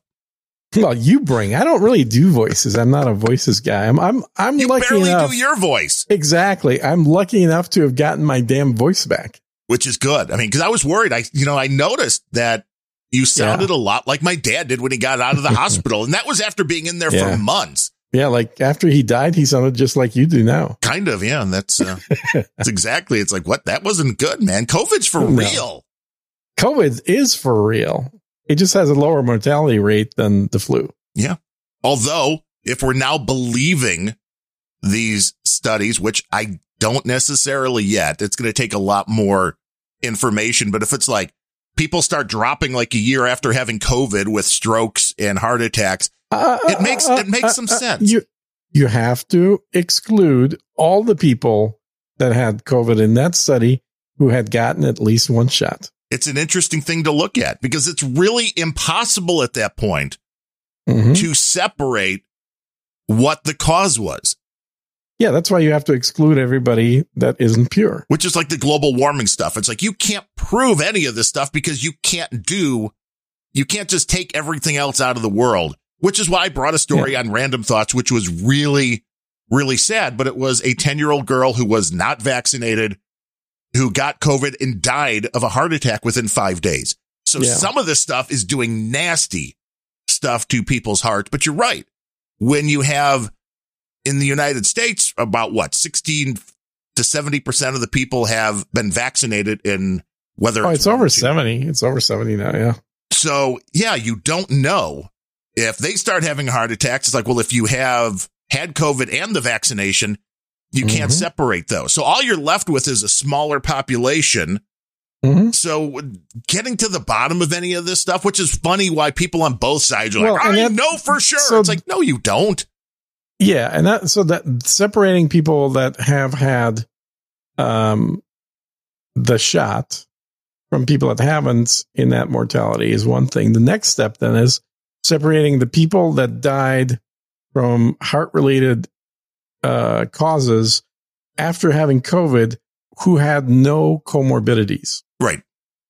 Because that's really the only true people that should be in that study. And again, what I would like to see that have no other reason to have heart issue. You got a bunch of fat diabetic people in there with heart disease, and they're the ones that happen to have died of heart disease after having COVID. Well, that's kind of like somebody, dying after getting hit by a car, but what the car did is, or not a car, oh, even better, with your example, it's like somebody dying after hitting their head on the ceiling. Right. Like, what was the actual cause of this? Was it the bump on the head? Was it the fact that he was already at a stage where he would have had a stroke no matter what? And this like hitting head thing just accelerated it? Like, you don't know. Who knows? Absolutely true. Which is, I would love, I don't know if anybody's doing this kind of stuff, but for people that are untainted, go get a heart scan. And then if you get COVID, go get another heart scan. That would be a study I would be interested in to see what happens physically. Yeah. Right after COVID, a month after, 2 months after. On the bright side, I also saw a story this week that they are testing a new type of pacemaker, which they believe is going to be able to reverse a lot of the heart damage that's happening now with a variety of ailments. So it's an amazing time to be alive. If you can live through it, if you can get to the honestly, technology. The best thing that you can do to reverse any kind of damage that is muscular is to just fast. For 2 weeks. 2 weeks is about the max I would do. But certainly fasting for 3 to 5 days does more than any other thing you could possibly do for increasing the amount of stem cells in your body and increasing the amount of growth hormone in your body. like fasting is the thing that triggers both of those more than any other activity, more than anything else you can do short of getting injections, obviously. Shall we mention you're not a doctor, and this is I'm not a doctor. I've just been alive for a long time. That's all. This is not medical advice, but it is true. Always consult with a physician before starting any diet regimen or exercise program. Yeah. Or these days with Joe Biden, because that's equivalent. Just call Uncle Joe. Is that what he's relegated to now? He's picking Uncle up a Joe. phone somewhere. Hey, Joe, I'm thinking They of roll 'em up. I'm thinking of trying keto. What do you think? Yeah. Well, keto's good, but you really have to be careful with the with making sure that you're getting enough. What the hell is that substance? Fiber. I just reordered it the other day. What quercetin? What do you No. What's substance you talking about? What magical vitamin? Zinc, iron? No. This is specifically related to keto sucks because you can't even have like a salad because it's like that's too much carbs. I don't know. While you're looking that up, it's no. I got it. Well, hold on. I got it. So you want to get choline? Choline. Yeah. Is that with a K or a C? With a CHOLINE. And that encourages the keto. It subsidizes what you're not getting. Is that? Yeah, exactly. It's essentially bringing in some of the nutrients that you would not be getting. And then the other one is methionine. So if you get L-methionine, METHIONINE, that will help with breaking down, or I should say, eliminating the substances from the effects of fats breaking down into ketones. So both of those are a good thing. I take all that shit. That's why I live so long. Well, you are. I mean, you look not a day over 90. So, I mean, you're doing really well. Well, I think you said 85 last time, so you're kind of being a dick now. But I know, but COVID really hit you harder now that I see. I lost 5 years with COVID. God damn it. Yeah, that's probably 20 pounds in 5 years. Yeah. Yeah, but see, it dropped the 20 pounds. So maybe if you have a lot of pizzas, stretch your stomach back out, you'll be perfect. You'll be right back to zero. Well, that sounds like a game plan to me. It does. So what have there actually been some folks that have sent some cash? Yeah, there are 3 people to thank for today's show. I mean, not a lot, but they are a dedicated bunch. And we appreciate it. Number 1, Betty Solero, who came in with $6.96, a paper check in the mail, which the mail is taking so long for everything right now. I've heard that. It's nuts because I bought a bunch of stuff for my mom. And she's like, well, I'll just send you a check through the bank. It took like 2 weeks for the check to get from the bank to my house. It's like, come on. Wow. Thank you, United States Postal Service. Mm-hmm. And coming in at $5, Curtis Peterson, and coming on at $5, Josh Mandel. We are a value for value podcast, Gene, which means we put these shows out there. If people like it, they get to put a number on it, how much value they got out of the show. We don't give medical advice, but I mean, maybe. And get it to us by going to unrelenting.show/donate. I think there's a /donate. I should know this on the website, right? You probably should know this, right? If not, there will be you soon. You made the website. I know it's there. I know we've got all the QR codes and the wallet addresses. If you want to do the crypto thing, there's the PayPal button where you can do a one-time or monthly donation. You can do the post office box snail mail thing. And if you're listening on a Podcasting 2.0 device, you can boost right now. Yes. And remember the number of what the hell are those things called? Satoshis compared to Bitcoin. Yeah. Yeah, it's like 10 million to 1. It is CSB sent a donation the other day to Planet Rage, which was 10,000, and that was worth like $4. So yeah, that's awesome. You know, if you want to do a $10 donation, it's like 20,000 Satoshis. He's not pissed off at you because you didn't ban him, apparently. I ban nobody. Yeah, I ban pretty much everybody. I am a friendly person who will talk to anybody. Well, so am I, but only the people I want to talk to. Almost anybody. Well, how did I get on that list? I'm still not sure how that happened, Gene. How you're not banned? Right. How did I get on the list? You of hardly people talk. You want honestly, to talk to? You have so much time that you spend making podcasts that you actually like writing stuff that I read represents a tiny, tiny sliver of time. You know, and I leave you so much space to talk on this show. Is that what it is? I think we talk about evenly. I don't know what you're talking about there. You have the stats. I mean, one of those magical devices that tell you. I do indeed. Yes. And I did remember from the last episode from the magical device, I found something like 87 ums from you. Really? And how many from you? Yeah. That's irrelevant. I'm guessing a lot more. Maybe. I try to cut down on that. I'm going to need a shock collar. For the ums? Oh, that's an interesting device, too, we can make for podcasters. Something they can wear themselves, little, whether it's a bracelet type. It's a BDSM/podcasting device. It's all good. Yes. And because, the technology's there, obviously, to detect the filler words.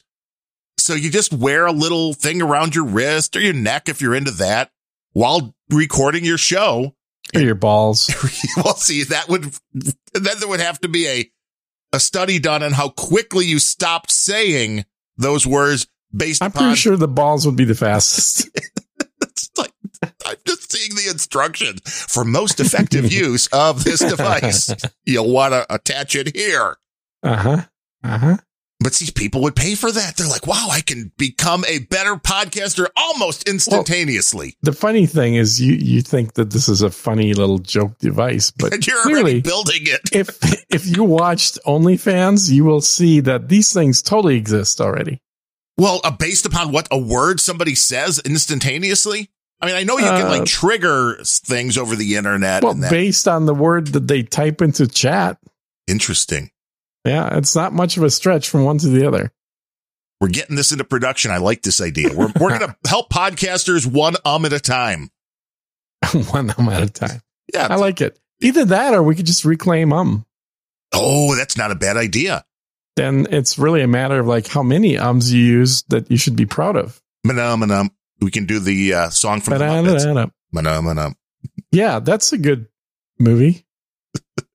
They remade the Muppets. I watched a couple of those episodes, and it was kind of. Did you watch the one with Ricky Gervais? No, was that one of the new Muppet? No, the movie. He did the Muppet movie, Ricky Gervais. Oh well, they rebooted the Muppet show. Yeah. Oh no, I know that, but but Ricky Gervais is funny, so I mentioned that he's. Yes, I like him. He's the Muppet movie. He's also an cancel culture, anti-woke. He's this is killing comedy guy. Oh, totally. I've liked his writing. I didn't particularly like his looks. And he's British. He's got bad teeth and stuff. And so I think that he has done a wonderful job on a whole bunch of things, but I just wish that he looked differently. I just don't like look shaming the guy. Well, yeah, a little bit. Ricky Gervais, if you're listening, it is Gene@SirGene.com. But Ricky Gervais was also the Podfather. He was. I didn't know he was the Podfather. Yeah, he was the guy that made podcasting a thing. Ricky Gervais? Ricky Gervais was one of the first guys to have a podcast, and people were referring to him as the Podfather. I did not know that. Mm-hmm. Mm-hmm. And how did the slate get corrected?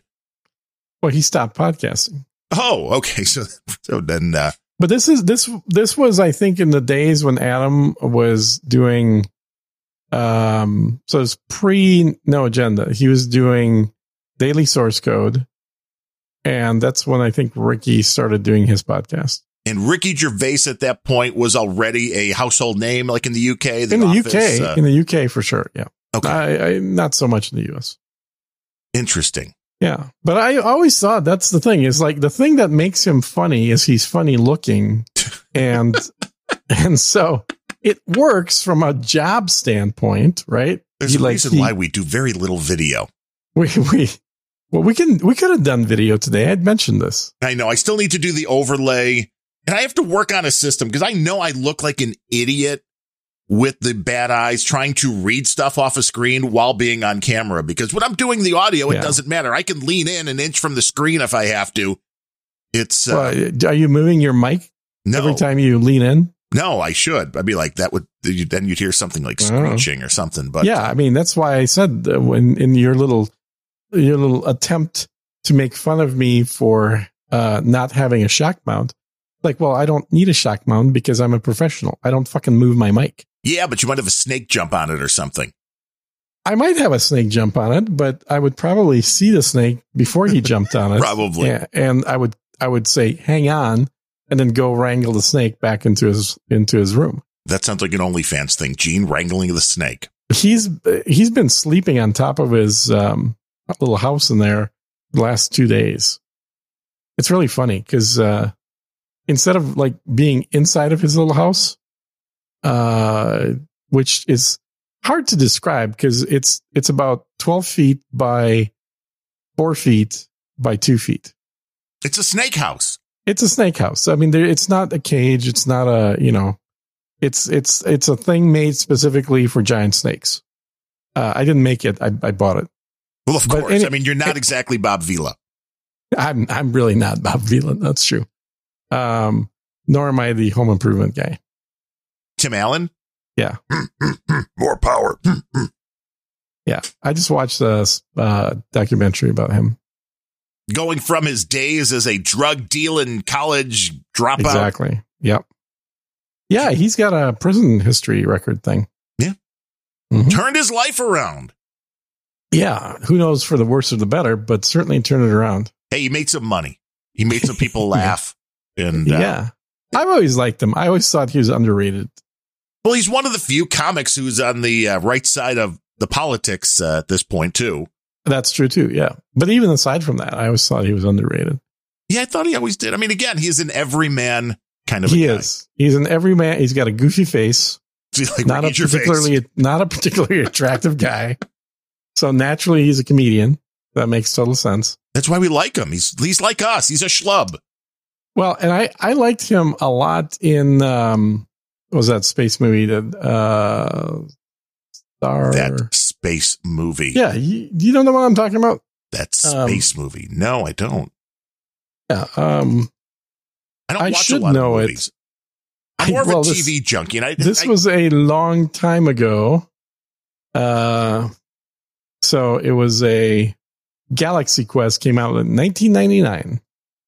Damn. If you ever saw that. Oh, you should. Oh my God. It is not only one of his funniest movies. It is just simply one of the funniest movies made. I'll give you the plot line real quick here. It's a movie about a TV show called Galaxy Quest that has been canceled for about a decade. And the stars of that TV show are basically making a living just going to conventions to sign autographs. And, so they're doing the Comic-Con thing. Well, yeah, but this is pre-Comic-Con, really. They're doing basically it's a parody of like Shatner and Nimoy and all those guys, right? So it's talking about a show that hasn't even been on for a decade, but still has fans that are willing to get autographs and pay money. And that is a lot of old shows. Yeah, for sure. But the characters that they have in there are absolutely awesome. With Tim Allen basically playing the captain dude who is super like happy with the publicity and notoriety of still being famous after all this time.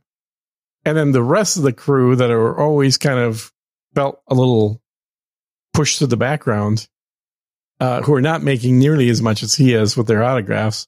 But still, like, that's the only thing that they're doing is they're trying to squeeze out money from the show they did a decade ago. And Alan Rickman basically plays Spock. Nice. An alien with weird features on him who is a, like one of his lines is, I was doing Richard V 6 months before joining this stupid show. Like he was a classical traditional actor that ended up getting sucked into a Galaxy Quest space show. And that's now the only thing that he's known for. And then Sigourney Weaver plays the female, whose main job on the Galaxy Quest show was essentially repeating whatever the computer said. And I mean, which is very true of some of the early Star Treks, if you watch them, like the Next Generation ones. I mean, that Troy, for the most part, just sort of said the same thing the computer just said, but in slightly different words. So they did a great job of making this Galaxy Quest show movie. And then it completely bombed because it was essentially a show for, keep saying show, a movie really made for an adult audience with a little bit of nostalgia for Star Trek and somebody that can laugh at the sarcastic type humor. Right. The in-jokes. Right. And the studio, because they clearly never watched the movie after it was edited, decided that this is a for kids space movie. And so the actual movie content and plot lines were at complete odds with the marketing that was done for the movie. I saw this when it first came out. I saw this out in 99 would have been in Palo Alto, I think, in California. And I think it played for about a week and then it was gone from the theaters. Then became a cult classic. That's exactly what it became, is a cult classic. And it made a lot more money and got more reputation after the fact. Like Kevin Smith's Mallrats. Do you know Mallrats was filmed in the shopping mall that I generally hung out in? We did talk about that at one point, I believe. I think we did. Yeah. So it was kind of strange why they shut down the mall for a weekend, but especially for a Kevin Smith movie, you know? Well, but they didn't say that on the side of the damn mall that shut down for a Kevin Smith movie. But Kevin Smith had just come off of a couple of successful movies at that point. So yeah. Now the mall that was here, they recorded filmed the Blues Brothers in where they go through the mall, and that mall was slated to be demolished. So that was the last hurrah was. Well, that makes sense. The Blues Brothers song, but as they say, Gene, you cannot polish a turd. All you'll end up with is a shiny turd, and your hands will smell like shit. That's not a saying I've heard, but it makes sense. I can buy into that. Somebody got that. Okay, good. But I think that's what we got for this week. I mean, it's good to have you healthy, which means maybe we'll have another show next week. Yeah, well, I've noticed you've stopped bothering texting me at 7 a.m., so that's a good sign. Would you like me to start that up again? No, God, no. I mean, if you want, I can do that just to check, make sure.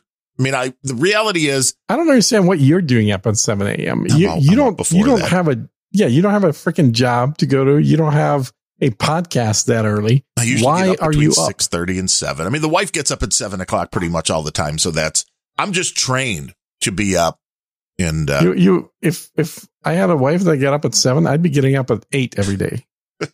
No, I get up, I make breakfast. I mean, like usually an omelet, bacon most of the time. I can make a nice breakfast. Plus, I get up. So, what time do you go to sleep? I'm pretty much dying by about 11 o'clock. So, I mean, that's the problem. So then I'm up. If you go to bed, you get up early. I guess it's just the way that it works. I mean, if you want, we can do like a show at 6 in the morning.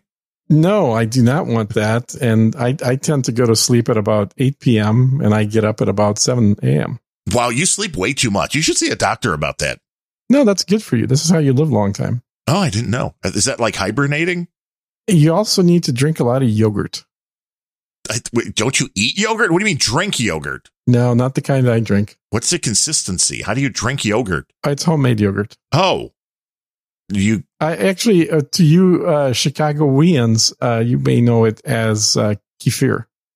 I do not, but yes, this is something I will not be checking into. Lifeways, next time you go to the grocery store, go to the grocery store? Well, next time you go. I just go to the website. I don't. That's exactly what I do. But and then you just go pick it up. I haven't been. Well, you can look for this on the website too. Okay. Type in Lifeways kefir, Kieffer, maybe. Lifeways, you could just that stuff. Lifeways is Lifeways is the brand name. The ultra filtered stuff. No, okay, it's a different thing. And so you maybe just type in Lifeways and you'll find it. But anyway, that is a more of the type of yogurt that I make, which what I make is the traditional yogurt made by the mountain people in the Himalayas. I'm with you. I believe you. And it has no ingredients other than milk and a little bit of yogurt, starter. And I don't know, it's really good. It's full of probiotics. It's full of amino acids in there. So that's yogurt's good. Makes you live a good long time. And then what else do I have? Some pickled mushrooms usually. In the yogurt? No, not in the yogurt. Oh, come on. Don't be silly, man. Don't be silly. No, that's completely crazy. Yes. I don't know what your diet is. How do I know? Why would you have pickled mushrooms in the yogurt? That's nuts. No, but I get some good mushrooms coming out of Ukraine. And then that's why you don't want the Ukraine invasion. Well, there's a lot of reasons that we've both already talked about and could talk about for many hours and don't need to go into right now. But they do certainly have some pretty good mushrooms and women. Pickled mushrooms. Yes, and I've enjoyed both.